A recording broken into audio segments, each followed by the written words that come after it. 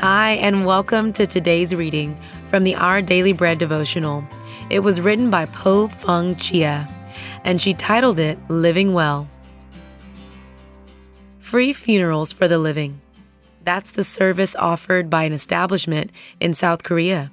Since it opened in 2012, more than 25,000 people, from teenagers to retirees, have participated in mass living funeral services, hoping to improve their lives by considering their deaths. Officials say the simulated death ceremonies are meant to give the participants a truthful sense of their lives, inspire gratitude, and aid in forgiveness and reconnection among family and friends. These words echo the wisdom given by the teacher who wrote Ecclesiastes. Death is the destiny of everyone. The living should take this to heart. Death reminds us of the brevity of life and that we only have a certain amount of time to live and love well.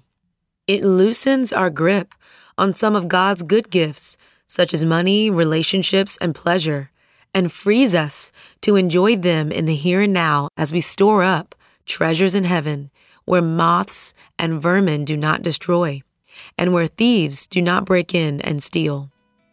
As we remember that death may come knocking any time, perhaps it'll compel us to not postpone that visit with our parents, delay our decision to serve God in a particular way, or compromise our time with our children for work.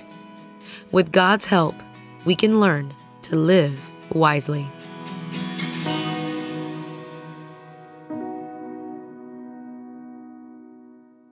Today's Our Daily Bread devotional scripture reading is from Ecclesiastes chapter 7, verses 1 through 4. A good name is better than fine perfume, and the day of death better than the day of birth. It is better to go to a house of mourning than to go to a house of feasting, for death is the destiny of everyone. The living should take this to heart. Frustration is better than laughter, because a sad face is good for the heart. The heart of the wise is in the house of mourning, but the heart of fools is in the house of pleasure.